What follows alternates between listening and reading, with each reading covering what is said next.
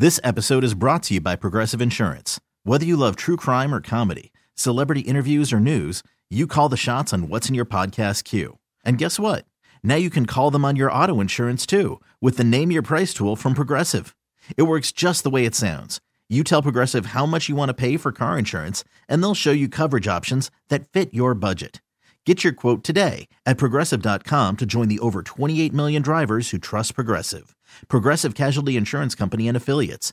Price and coverage match limited by state law. Presented by T-Mobile, the official wireless partner of Odyssey Sports. With an awesome network and great savings, there's never been a better time to join T-Mobile. Visit your neighborhood store to make the switch today. Joe, first things first, Mike and I are convinced, and we saw enough of him here with the Georgia Bulldogs, that Jalen Carter is the best player in the draft, okay?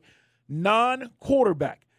But with that said, he's probably going to go to the combine, show out. He's one of 12 dogs that have been invited. And I want to start there because we are in need, the Atlanta Falcons, of a defensive lineman. Certainly it'd be nice to enhance our D-line. But talk to me about what you think about the defensive lineman we're going to see at the combine, and what are we going to see? Yeah, so Jalen Carter actually said he's not going to be testing this week at the combine, which for his case, he's the de facto top defensive player in the draft, as he said, and there's an argument between him and Will Anderson, and for me, it's a 1A, 1B between those two guys on who the best non-quarterback is and just best prospect overall in this class. So he doesn't really have much to prove. The other guys, though, there's a lot of really great defensive tackles and edge rushers that will be participating at the combine that I think could really benefit from strong testing numbers that could boost their stocks. And some of those players to pay attention to, Lucas Van Ness from Iowa, who's a very tall, long, strong defensive end. Miles Murphy from Clemson, I think, is a name to pay attention to. And then Will McDonald from Iowa State is a potential big riser this week who had a really good Senior Bowl. And then along the defensive line at defensive tackle, key guys that I think are going to be really good athletes. One, Brian Brzee was one of the top recruits in his class. He's a freakish athlete at 6'5", 300 and so pounds. Strong, big kid with a lot of power. One who I think, though, a little bit of a underrated name that I think is not getting enough buzz right now is Kalijah Cansey, the defensive tackle from Pitt, who's very undersized. He's 6'2", 280. I'm curious to see how he measures in, but he is really strong. I want to see what he reps out at the bench. I want to see what 40 time he runs, what his short area quickness is, because he's very agile. He's very fast. He is such a menace along the defensive line because he's so low to the ground. So if he tests well, if he puts up some silly numbers during the week, I think he could be a big riser. It's funny you mentioned Joe, because we had Chuck Smith on earlier, and that's one of the guys he really likes for all the things that you just talked about. And Chuck does a lot of work training guys getting ready for the combine as well. Joe DeLeon is with us, guys, talking about it. The corners. We need a lot of stuff here, and we don't know how we're going to address it through free agency. Who are the best corners, and who would be a top 10 corner? Yeah, right now, actually, in this class, I don't really see a top 10 corner, and I actually believe that there's more value in the back end of the first round amongst a group of guys that are all very closely packed together. I think at the end of the first round, middle of the first round, we'll start seeing some come off the board around pick 15, possibly earlier, but realistically, I think around pick 15, some teams might think, let's wait, let's see how late this run might start on corners. And I have most of them graded as early second-round picks. And some of those guys to pay attention to this week that are athletic freaks are Joey Porter Jr. from Penn State, Christian Gonzalez from Oregon, taller, longer corners. Stevie Ringo might blow things up at the combine because of how fast and explosive he is. He's a pretty large corner just in terms of weight. I think he was like 215. Let's see how much he weighs in at this week. But he's somebody who might run in the low 4.3s. He is a very rangy, fast athlete. And then another name that I'm also very intrigued by, Clark Phillips III from Utah, who on the smaller side, he's going to be closer to 5'10", 5'11". Not going to have the longest arms, but he still has the production. He still has the man coverage skills to be a really high-quality player at the next level. It gives me some Tre'Davious White vibes. So I think that he's something to pay attention to as well. As in addition to that, Devon Witherspoon from Illinois, who's another first-round corner that's been brought up in this discussion. All right, I want to talk quarterbacks for a second. I think the most interesting guy in this draft could be Anthony Richardson. From a size standpoint, 6'4", 232. He's got the build. He's got an unbelievable arm. He did not put up the the numbers that a lot of people would expect at Florida. That doesn't scare me, though. I want to know your evaluation on Anthony Richardson, and then let's talk quarterbacks. Bryce Young, C.J. Stroud. Who goes first? Is it Stroud or Young? So Anthony Richardson has been the hot-button name so far over the past couple of weeks, and it's totally justified.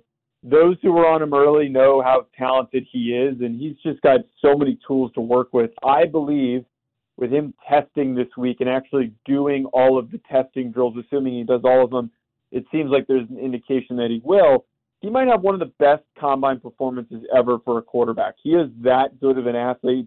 He might run something crazy in the 4.4s or 4.5s for his 40 time, and then he might just kill every other testing drill. But Anthony Richardson, while I'm a big fan of his, if we look past the fact that he's a raw athlete and acknowledge that he's just inexperienced and he needs a little time to get comfortable with the game, if we can get more of those flashes that he put on tape, he's got the potential to be a top 10 quarterback in the NFL, maybe even higher. But that's a big if right now. He needs to be in a situation where he can be nurtured, where he can maybe spend a year sitting and learning. And I know that is brought up as a cliche often, but I think that Anthony Richardson fits that fully, where you give him a little time, let him figure it out. He's a gamer. He's a guy who can make big, splashy plays, got great pocket awareness, just very easy arm to make some really difficult throws in tight windows. If you can tap into that, the ceiling is so high. But for the other two guys that you brought up with Bryce Young and C.J. Stroud, I have Bryce Young slightly higher, and he's not going to be testing this week. The deal with him is that because he's so short at like 5'10", it kind of gets hard to buy into a guy like that. But the reason why I like Bryce Young over C.J. Stroud is the decisiveness, is the decision-making, is the athleticism, the pocket awareness and ability to just not allow that pressure to get to him. Very even-keel personality. I don't see a guy who gets too high or too low, but just makes so many big splash plays at the position when Alabama needed him the most. Stroud, on the other hand, has all the physical tools you're looking for in a quarterback, but the only problem is he played in an offense that was one read, and we saw to the furthest extent that when that first read was not open, C.J. Stroud made either some mistakes or he held the ball too long, and he needs to show that he can improve off of that. It's not something that he's going to really be able to show outside of his tape, but I think there might be a bit of a concern that might push him back slightly behind Bryce Young because of that. I know that running backs, they're sort of been devalued over the years, but the kid out of Texas, I know Carl's talked about him a million times. Bijan Robinson. And where's he going to go? How high up is he going to be selected? Yeah, I think that all depends on how high, as you said, some of these teams value the running back position. And the way that I look at it now more than ever, it's not like even it was just as recently as when Leonard Fournette, I think about how when he was selected as high as he was, or Saquon Barkley selected how high as they were, where they thought that was a piece that was going to fix a offense that had so many holes. But instead, I think a lot of teams look at it where if their roster is more complete, you throw in a guy like Bijan Robinson into the mix, and they go from being a great offense to an elite one. And I look at the first teams that have more well-rounded offenses, and the first one that comes to mind is the Philadelphia Eagles, which are picking in that 10 spot. I think that's the earliest realistic selection spot for him of where he can go. And there's a possibility that Miles Sanders might not be back this year, and he might end up hitting free agency. So imagine putting Bijan into that rushing attack, pairing him with Jalen Hurts. That could be very dangerous. But on the flip side of things, he could end up somewhere in the middle of the first round or the end of the first round. I would be shocked if he fell out of the first round because of what he brings to the table physically. Wide receivers, I don't want to draft one early, but we might need to draft one. We still, I think, need a burner here. We drafted Drake London last year. Obviously, Pitts is back. What does this wide receiver group look like? Yeah, good thing for the Falcons is that they're not going to get baited potentially by a first-round high draftable receiver this year. There's no alpha in the group. There's a lot of really good players that I think are more suited to be secondary, third options on a lot of rosters. And good thing for the Falcons even more, as you just said, they need speed. They need someone a little more compact. They've got all these big hulking presences across their receiver room with Drake London and Kyle Pitts. They need someone who's a little smaller. And there's a lot of those options, I think, at the back end of the first round if they wanted to trade back in, or at the top of the second, that I think some guys are going to slide into. And some of those guys to pay attention to that fit that are Josh Downs from North Carolina, Zay Flowers from Boston College, or Jalen Hyatt from Tennessee. You could also even include in there Parker Washington from Penn State. Some really good, smaller, speedier, deep threats that can be very, very dangerous at the next level.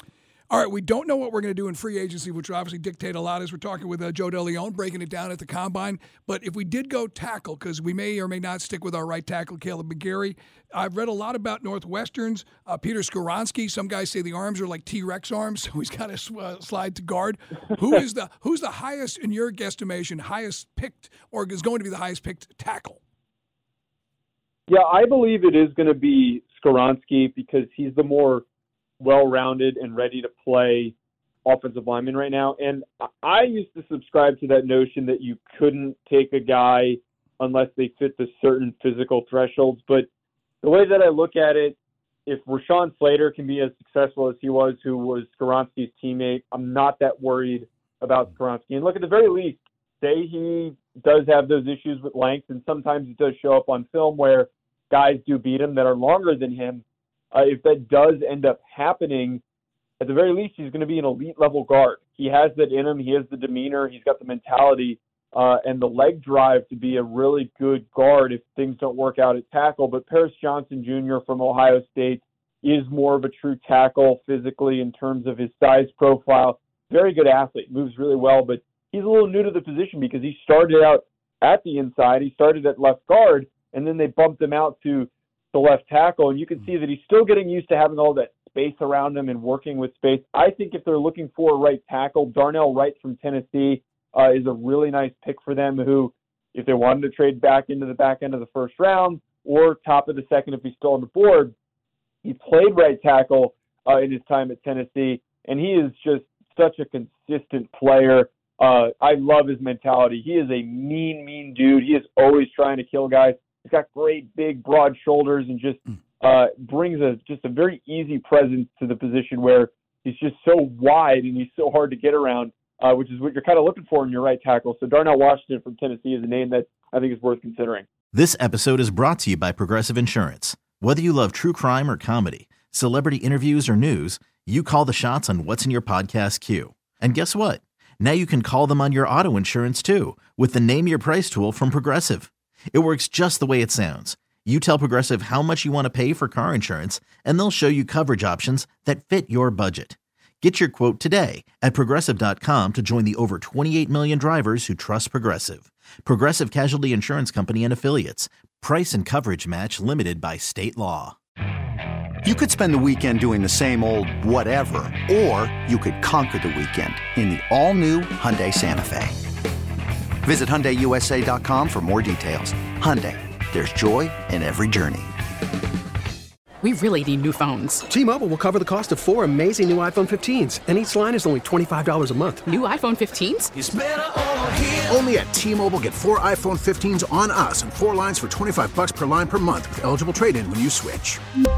Minimum of 4 lines for $25 per line per month with autopay discount using debit or bank account. $5 more per line without autopay, plus taxes and fees. Phone fee at 24 monthly bill credits for well-qualified customers. Contact us before canceling account to continue bill credits or credit stop and balance on required finance agreement due. $35 per line connection charge applies. See T-Mobile.com.